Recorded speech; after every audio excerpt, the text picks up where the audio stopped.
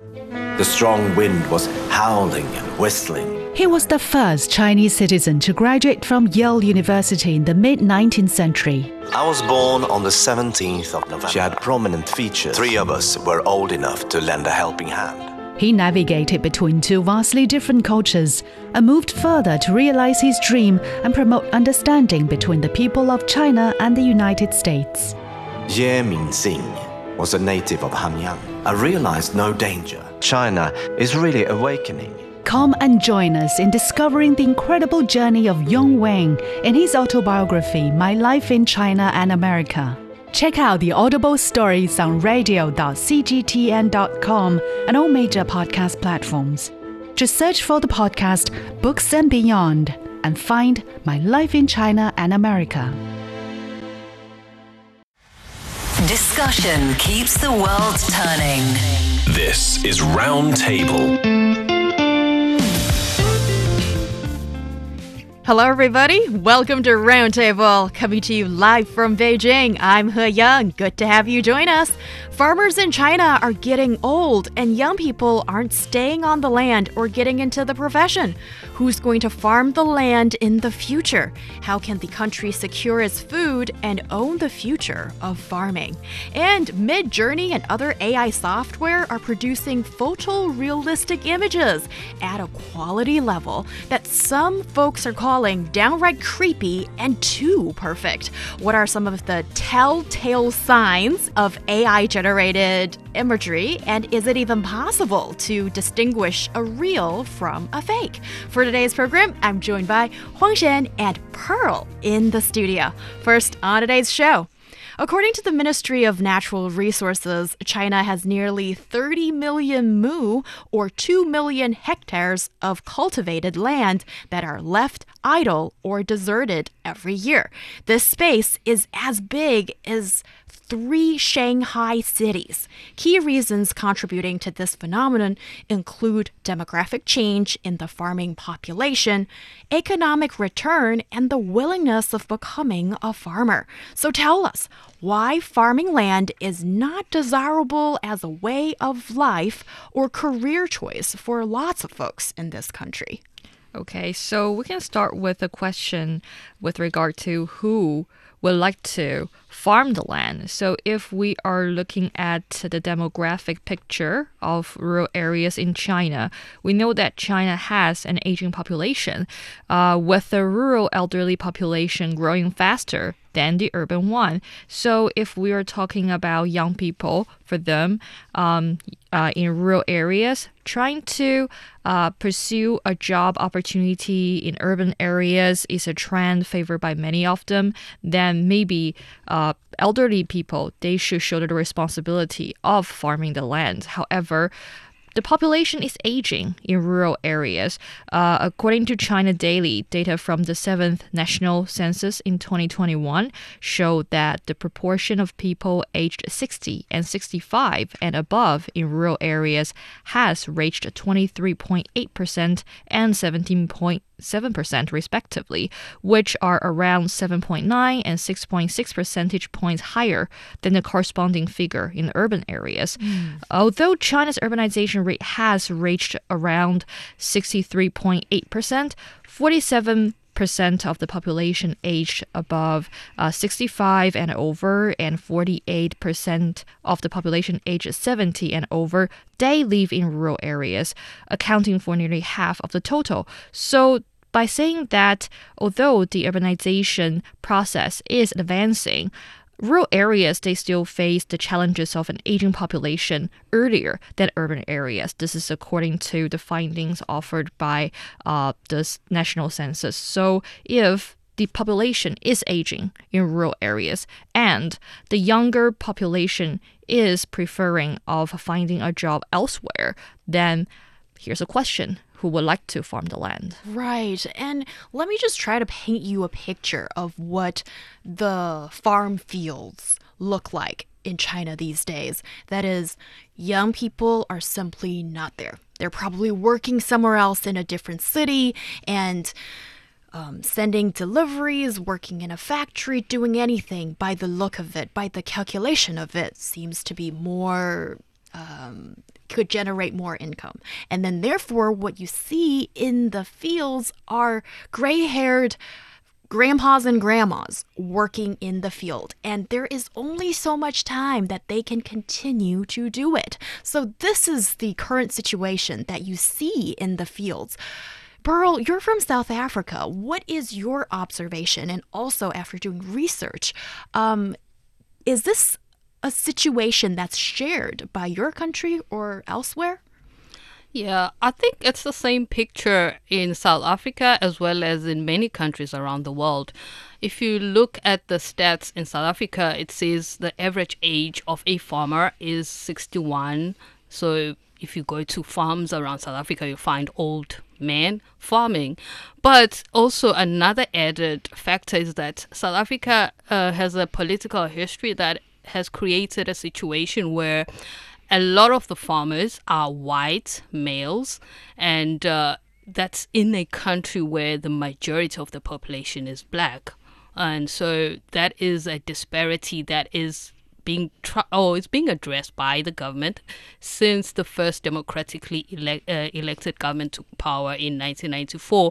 It's been a struggle to actually try and redress that situation. There have been many programs that have been introduced to try and encourage an exchange between white farmers and black farmers to encourage people to learn more about farming and also to share equipment and knowledge as well as skills, so that you have more skilled black farmers participating in farming in the country. But that process has stalled. It has been very slow because it involves negotiations as well as offering what the farmer, a white farmer who wants to sell his land or farm to the government so that they can redistribute it to black farmers.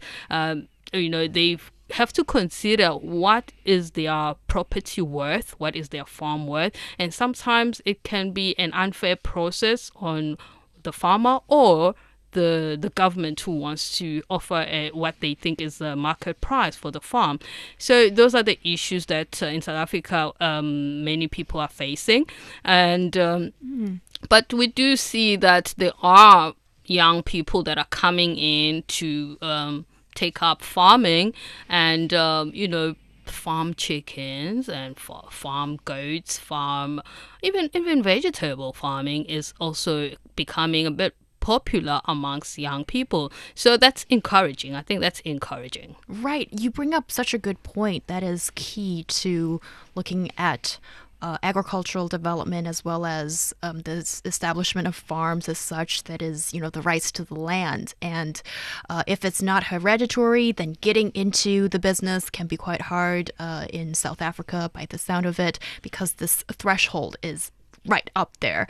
And in China, when we talk about farming, a lot of the times I think folks have this idea that, actually, this is something that some of the younger people who might be originally from the rural areas and then could be doing a white-collar job in cities now. You could be doing any kind of job in cities now and earning a higher income. But sometimes sometimes people say that I have something to fall back to, that is 大不了回家种地. But that notion of, if the worst comes to worst, I'll just go home and farm the land is not really an option for a lot of young people these days, because also here in China, for the millennial generation and the Gen Z generation, a lot of these young people, maybe originally from the rural areas, don't know how to farm. Farming is a technical thing, isn't it? That's true.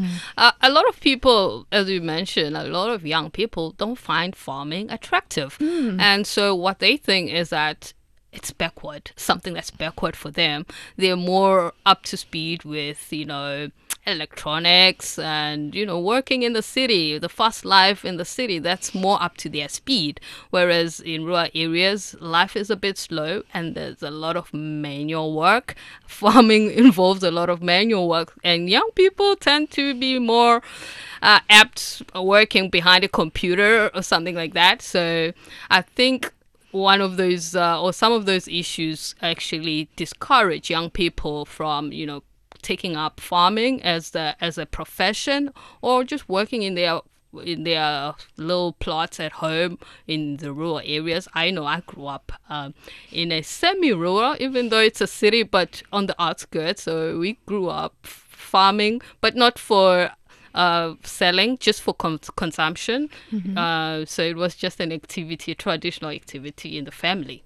Yeah, an interesting fact is that recently in China, I think the appeal of farming is picking up because like we are seeing some reality shows. They are trying to focus on this regard, and by that I mean they will encourage a bunch of young people, I mean most of them are guys, into the farmlands and trying to develop the new techniques of how to farm a land.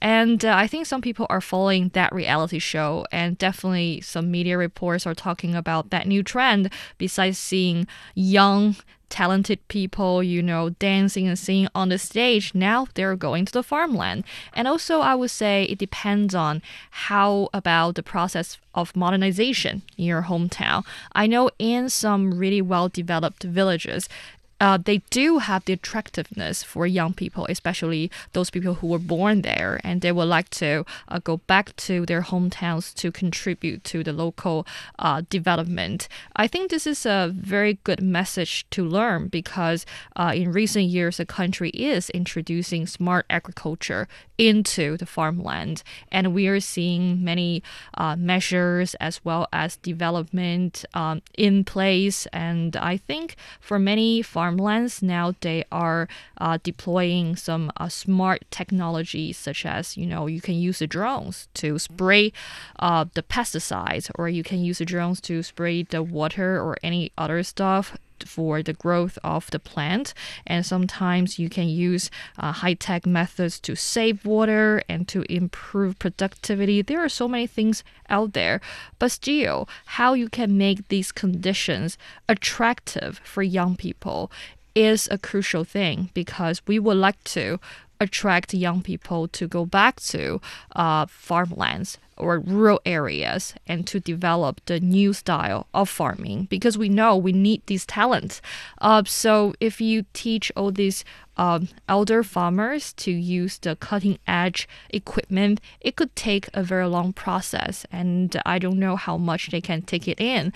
But if these young people who are ambitious and who are really into this field, and they can go back to the farmlands by using their expertise, it will be a very bright future. But we also need to think about the reality, that is like how much you can earn by doing this. So definitely we want to encourage young people to go back to rural areas to boost the yields and to make achieve high quality agricultural products. But is it really lucrative for young talents? So they have to weigh the pros and cons. And if the treatment, the welfare, as well as the income are good enough, I'm pretty sure people will be attracted by such conditions and preferential policies and go back. But if you cannot provide a very promising job prospects as well as welfare, other issues, young people are quite realistic as well. I agree with you there on the use of TV programs to encourage young people to get involved in agriculture. It seems like a number of even in South Africa, I think there is a show that teaches farmers how to do normal things in farming, even with finances, how to access finances and so on. So there have been programs like that, and I think that's one way of reaching out to young people to get involved as the older generation ages out of the profession. And also I was reading up on what is happening in the UK, similar crisis they're facing with what is happening in China as well as in South Africa and other countries, the US, same problem. The average age is 60, or average age of farmers is 60. And Barclays, I think in 2022, did a research where they found out that a lot of people are discouraged because of misconceptions about farming. I mentioned earlier that young people might think farming is backwards, and also they think that it takes a lot of work, and they also see that a lot of farms are failing, so why should I bother? So those are some of the things that come into mind of a lot of people. And they also don't have, if they can't inherit the land or the farm, then it will be difficult for them to actually survive. So what Barclays came up, one of the programs they came up with was to use a celebrity. So this member, a former member of a boy band band, it's called JLS. I'm not sure. I don't know the band. I watched the other reality show. Clarkson's Farm, maybe? He farms turkeys. He's got turkeys. So they used him as the face of this campaign. It's called Farm the Future. Hashtag Farm the Future. So he was used, and people know him. So one of the things they identified in the research was that young people find that they can't relate to farming, and they don't have like role models that they can look up to. So this guy, he's a former superstar music boy band member. So he can relate to young people. People can look at him and say, oh yeah, I like his music. So what is he doing now? And they start following him and seeing what he's doing in agriculture, and he's farming turkeys. Wow. And he seems to be successful. Wow. So those kind of things, or those kind of campaigns, I think they can work. We need to maybe tap into those areas a bit more. Right. Well, that sounds to be a pretty good short-term way to do this, maybe.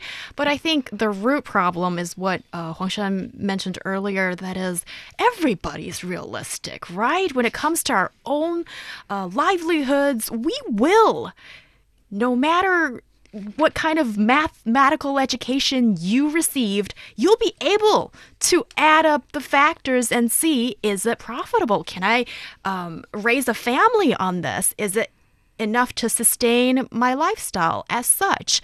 And traditional farming in China simply is very difficult to compete on that front. And Pearl, you mentioned like these different ways of farming, of raising turkeys, maybe having, did you say an orchid or something, like planting fruits or something? Yeah, you can plant fruits. All those kind of things. Herbs. Yes. And Parsley. here in China, though, when we break it down of agriculture, what is holding us back?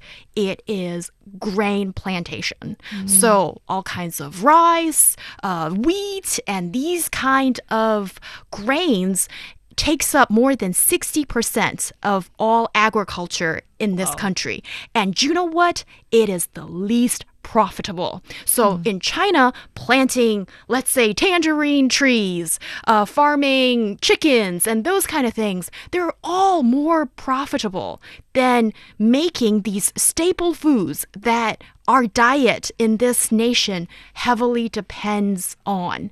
And that's a problem. So we did a little digging and see, is it that the price of grain is just too cheap and then it's hurting our farmers? But actually, if you compare it internationally, it doesn't differ that much. So then where is this expensive cost that is costing everybody? Then it is the human cost.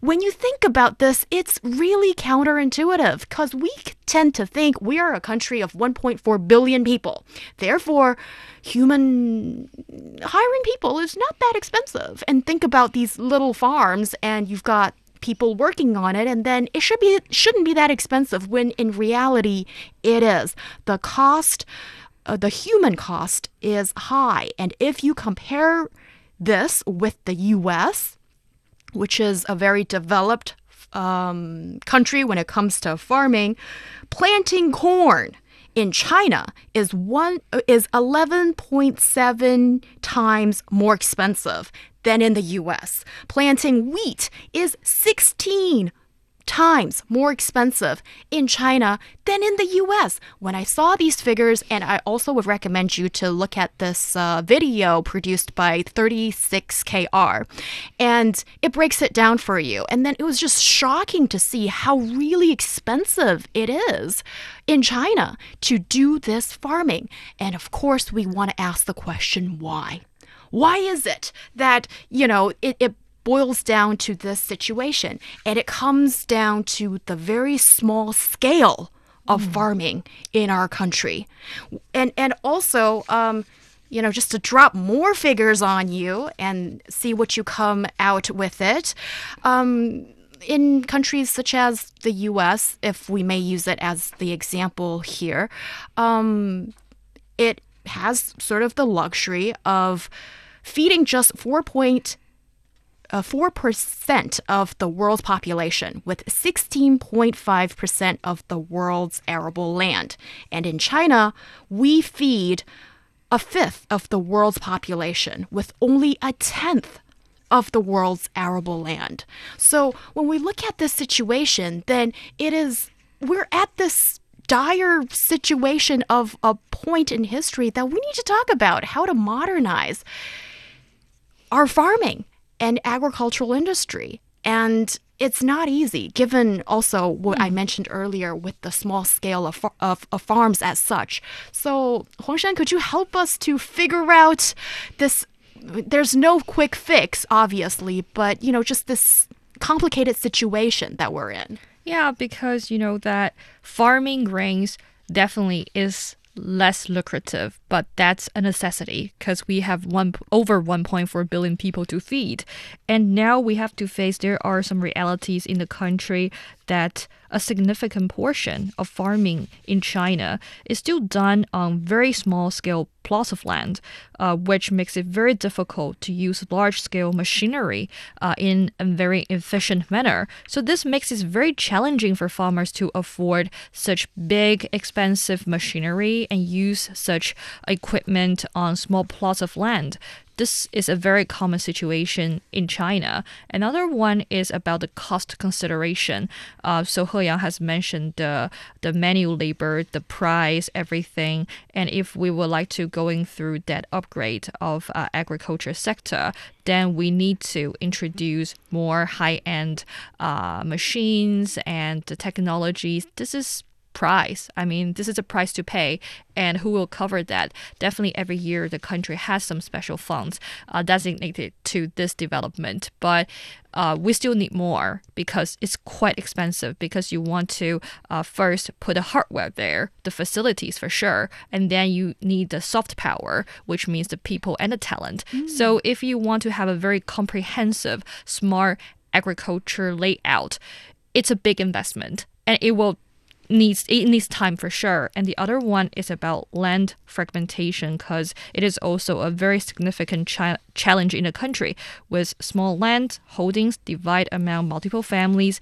This makes it very, very hard to introduce machineries as it requires large continuous areas of land to cooperate. So there are so many problems in there, and maybe we have to solve it one by one. And also, China is huge. You have to look into different regions, different particular villages. So it requires a lot of efforts for sure. Right. Can I just add one thing to what Huang Shan just mentioned there? Like on our show as well, we've talked about smart agriculture in the past and all these exciting new technologies that have been implemented on the vast land of China. And that is happening. And really great examples would be Bi Guiyuan and Bei Da Huang. These are two very large farming companies, maybe you can call them that to some extent.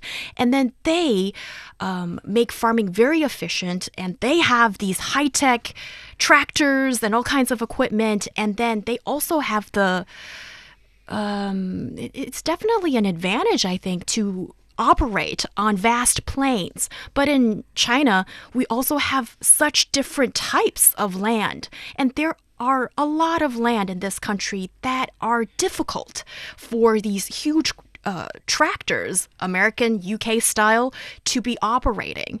And that's why it's difficult or almost impossible sometimes to use these already existing so-called high-tech equipment. And I suspect this calls for maybe innovation of our own that can address these very real needs as such, because, every country's, land climate situation could be different or whatnot.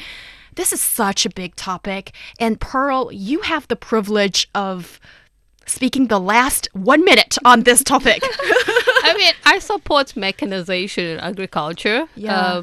But as you mentioned that some of the farmers are smallholder farmers. Yeah. And so that's the situation also in South Africa and in many other developing countries. And so I would say maybe because of our profile in Africa, we are a very young population, but we have a huge unemployment problem. So if we introduce machines to replace workers on the farm, then it's a challenge. So we need to create a balance between the two. And there's a lot of research that needs to be done so that we do not replace or remove people from employment unnecessarily. Right. That's a really good point. And in China, considering how fast the population is aging, then we need to really look at these issues in the agricultural area. We'll be back. Deep Dive, a podcast of CGTN Radio. We go beyond headlines with reporters from around the world. Search for Deep Dive on Apple Podcasts, Spotify, Google Podcasts, or wherever you listen. Take a deep dive into the news every week. Hear our conversations.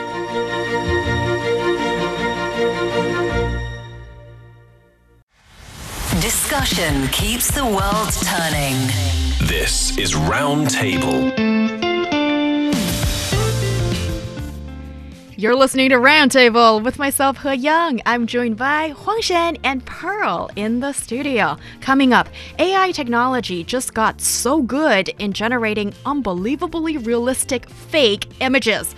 Seeing is simply no longer believing. How worried should we be? And it's actually really good to let your mind wander and do nothing. Yes, I know you might find that to be a luxury.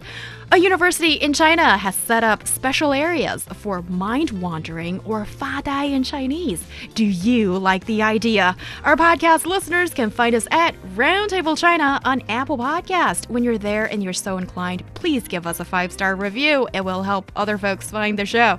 Or you can send an email or voice memo to ezfmroundtable@foxmail.com. Your voice could be aired on the show. Now on Roundtable, let's continue today's discussion. Artificial intelligence, or AI, has made monumental strides in recent years. AI image generators like DALL-E and Midjourney now have churned out astonishingly realistic graphics, which blur the line between real and fake. Most recently, Midjourney's creators have shut down its free trial due to, here I quote from CEO David Holtz, extraordinary demand and trial abuse, end of quote. So please help us refresh our memory on what is AI and fill us in how photorealistic are these AI-generated images. Yeah, so Midjourney, it is a text-to-image AI generator that allows users to create high-quality resolution images, and it is also one of the most popular platforms on the market nowadays. I think the latest edition of Midjourney is absolutely mind-blowing for many people because the pictures the app created is too realistic, or to a level that is hyper realistic. So for some people, they may interpret it as a mind-blowing invention. Other people, they think this is quite creepy because this is not staying at a level of generating a painting, an image, but it's more like a photograph. So when AI can reach that level, I mean, especially that height, then I think human beings should be worried about it because is it too soon to get there? That's my concern. And I think another highlight of this invention or this new achievement is about one is the resolution and the realistic perspective and with fewer errors for sure. And what the other part is about the details of the hand. Yes. So in the past, many insiders are criticizing those AI generators when it comes to a text-to-image, when they are talking about the errors or the drawbacks of such AI generators. It is all about, they're not good enough because they still cannot give you a full portrait of the hand, the details of the hand. But apparently, this problem has been solved or be improved. So this is quite scary in my opinion. Yeah, this AI can even get the hand right. How do you feel about this, Pearl? Does it freak you out a little bit? Have you checked the images? Yeah, the one that I saw online was of Pope Francis wearing a puffer jacket. I immediately thought it was fake because I don't see him ever wearing that, looking like a rapper. No way.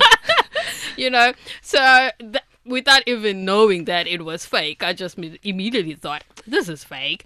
And then I learned that, it was AI generated. And it is spooky, to say the least about it.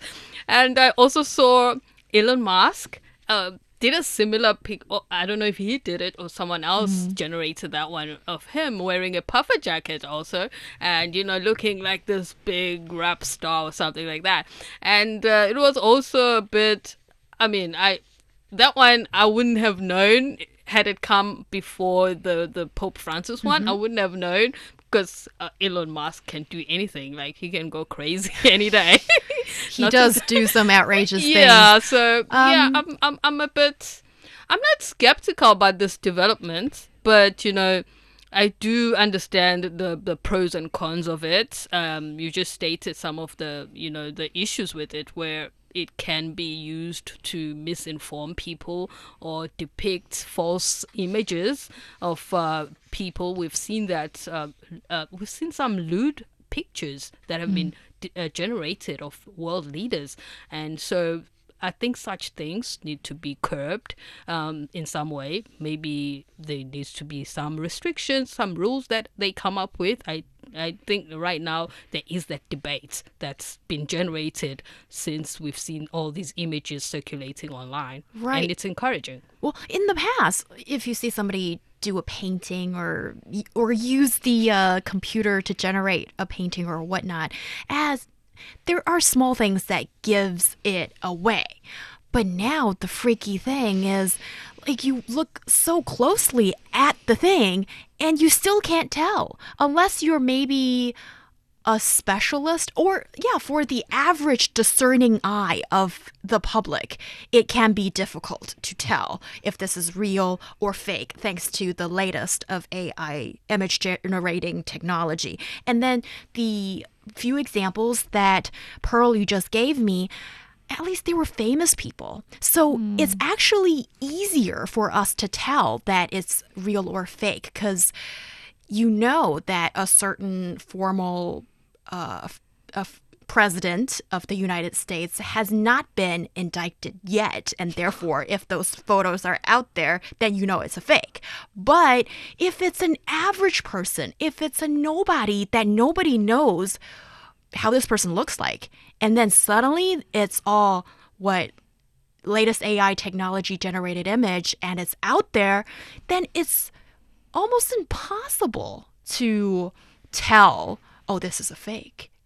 Yeah, we spoke about this in one of the shows we did, where people are using AI for deepfake images videos to create lewd portrayals of people in compromising situations. So if now this is perfected to look very realistic, it'll be something hard to deal or challenge, I think, because now people might just argue it's real when they know it's not real, and then others are left to try and fight a losing battle in a way, you know, to argue that this is not me, I'm not this person, you know, that kind of thing. So those are the challenges that I foresee coming up.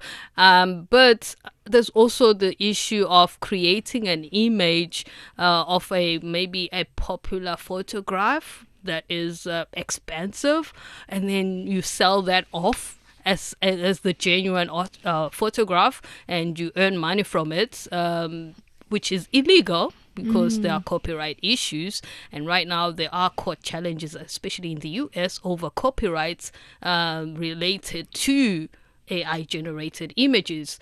And Midjourney is also one of the companies that is being sued. So I think out of this, we might see some positive developments in terms of the rules. What are the rules of the game? Because now we need to come up with new rules of the game, because this is new territory, uncharted territory when it comes to technology and AI. Right. And these programs just are getting better and better, trained on billions of images that are usually scraped from the internet without their original creator's knowledge or permission.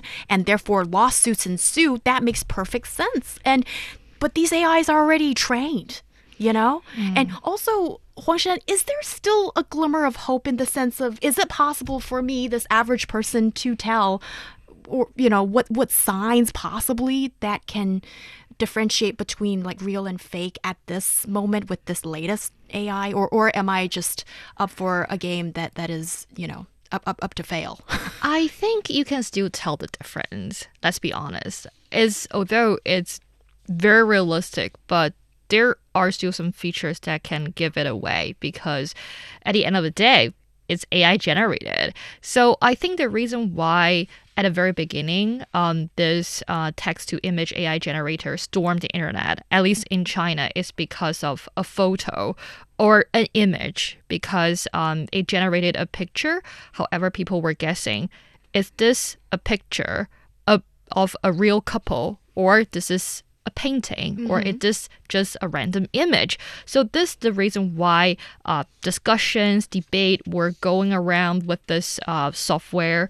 But if you look deeper and inside, you can tell, yeah, it has made some improvements, such as the skin textures look really perfect, really detailed compared to other image generators, and it looks more realistic for sure. Or even sometimes insiders say it's more cinematic lighting has been put into place in a creation of the photo, and better reflections, glares, and shadows, more expressive angles or overviews of a scene. However, it's still not real. So yeah, that's the reason why human beings are here. If we are the people who to judge, is this piece of work has value, then we can give it a final say, because we know it's AI generated. But you know, now it's just the 5th edition or something like that. What about the 10th edition, or maybe in 10 years' time? And an untrained mind or eye cannot tell. Let's be honest. A lot of fakes go around on the internet, and people get fooled by these images because they don't know.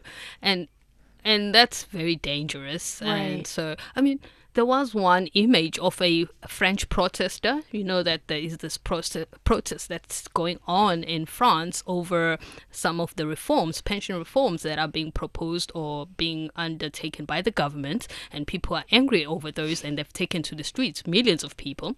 And one of the images is of an old woman. It was generated via AI, and the woman is bloody and all that. What if that image had created more anger in society and created riots? So those are some of the dangers that we may face with AI. That does sound very dangerous, because if this technology gets used in the wrong hands to fan the flame, then it is not good. And, well, sort of on a lighter note, just to respond to what Huang Shan said earlier, I have this really ironic thought that, well, it doesn't make the human race look too good, but with such powerful AI in light, then does it mean that, you know, it's like the imperfections of humans can become our trademark in the age of AI. In the sense, I'm an average looking person, and then, my pores look a little bit big today because I can't believe I just said that. I didn't have a good night's sleep last night. And then an image of Heyang in this state would be easily distinguishable as opposed to the the images that you've all probably already seen on the internet of the perfect couple. So therefore, does this mean that Heyang will have a reason to exist? But those perfect looking models, models are real people. And also those painters or creators that draw the perfect paintings, then they are possibly going to be out of a job. Because if we can generate so many perfect models in image, then why do you need to find all those beautiful people in real life? And, what a relief. Well, who knows? I was just going to say, no need to do plastic surgery or whatnot. That's not going to make you into a supermodel anymore. But maybe I'm going too far. So do you see that ironic thought that, maybe the imperfections of us can actually make us have a reason to being in the future? I'll have to disagree with that. Yes, please do. I don't know. Maybe I'm not getting you correctly, but people will still remain. Okay, let's make it less radical. Then it's not the humans. But what about the people who are, the graphic designers, the other kind of designing creative geniuses out there who, they used to be able to make a living by coming up drawing these pictures either by hand or on the computer. But now this line of work seems to be easily replaced by AI, text-generated AI. So do you feel that's okay for them to lose their job, to become obsolete? Well, because another thing is we as people in the media are going to be obsolete also because especially journalists.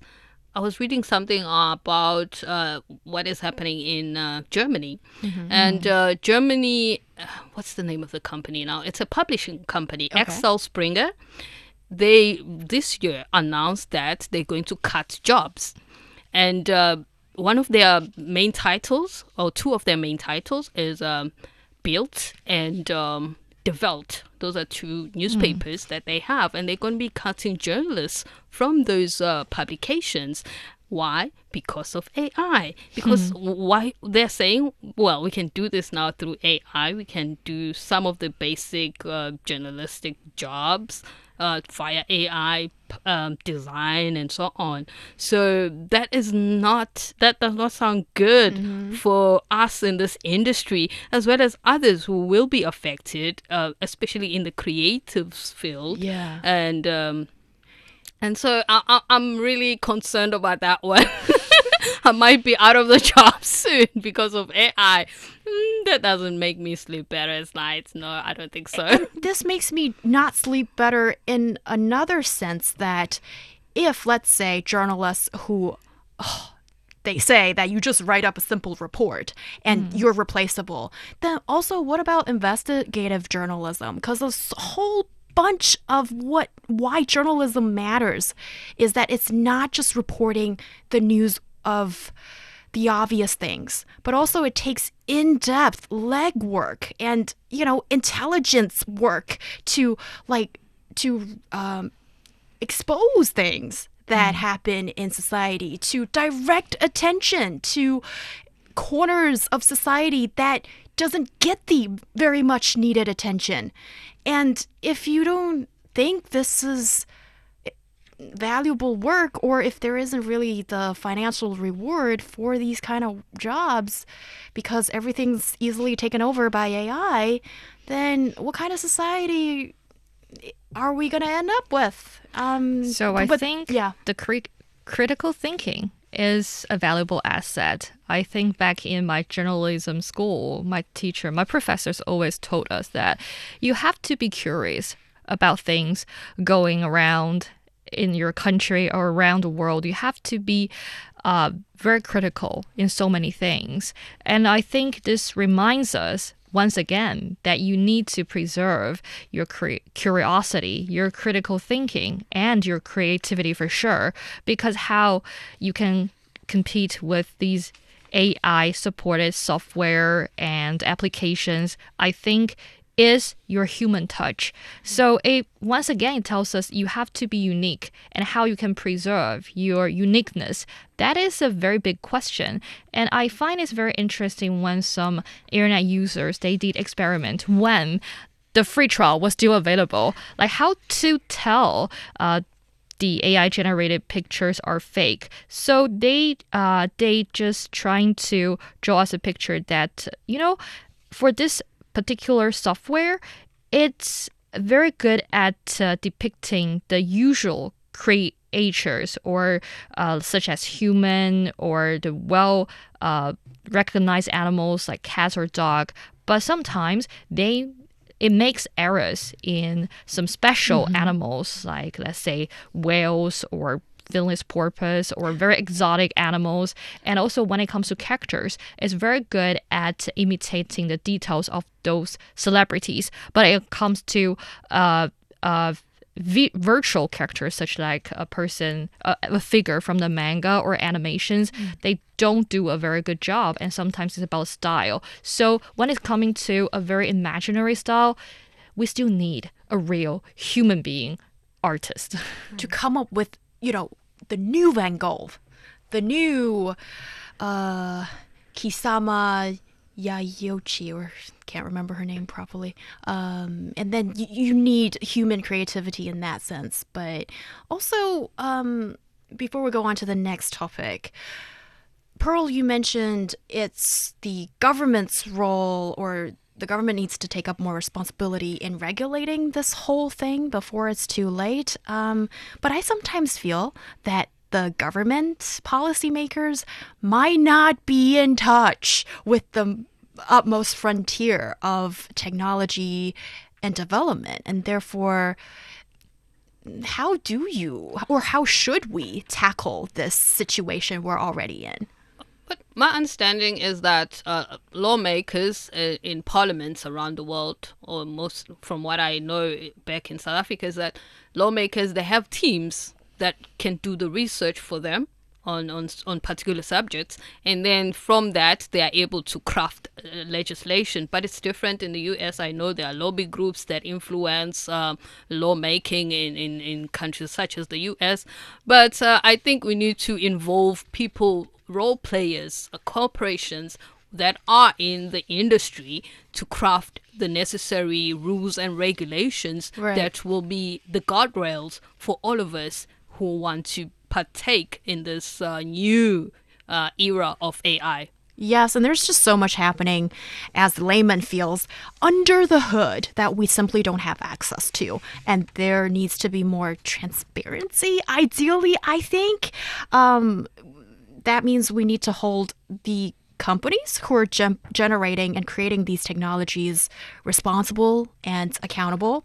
And I don't necessarily think that it is up to the person who uses it at the downstream application to need to figure this thing out. And the fast development is also a distraction from what could be a more responsible development of AI technology, which could focus more on auditing, governance, fairness, and ethics, and building those guardrails that Pearl, you just mentioned. And also, didn't Elon Musk and a whole bunch of other AI leaders, so to speak, in the industry come up with some kind of announcement of a moratorium on the development of AI? But it's not signed by everyone, and we'll still need to see. I mean, the fact that we still have a debate is good.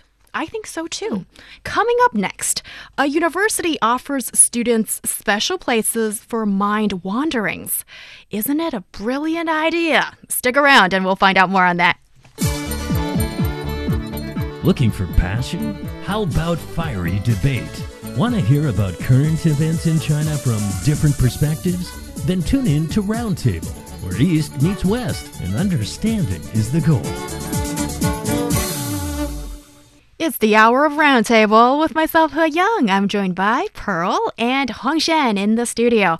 If you sometimes feel too busy to stop and smell the roses, you're not alone. Some designated areas in a university in South China's Guangdong province have become a hit online. They have these special zones in the school library which are set up for students to let their mind wander or just to space out. So, you like the idea? Sign me up. Where do I sign up? Because this sounds very interesting. Yeah. Well, how do you feel about this, Huang Shan? Because, we're all working adults.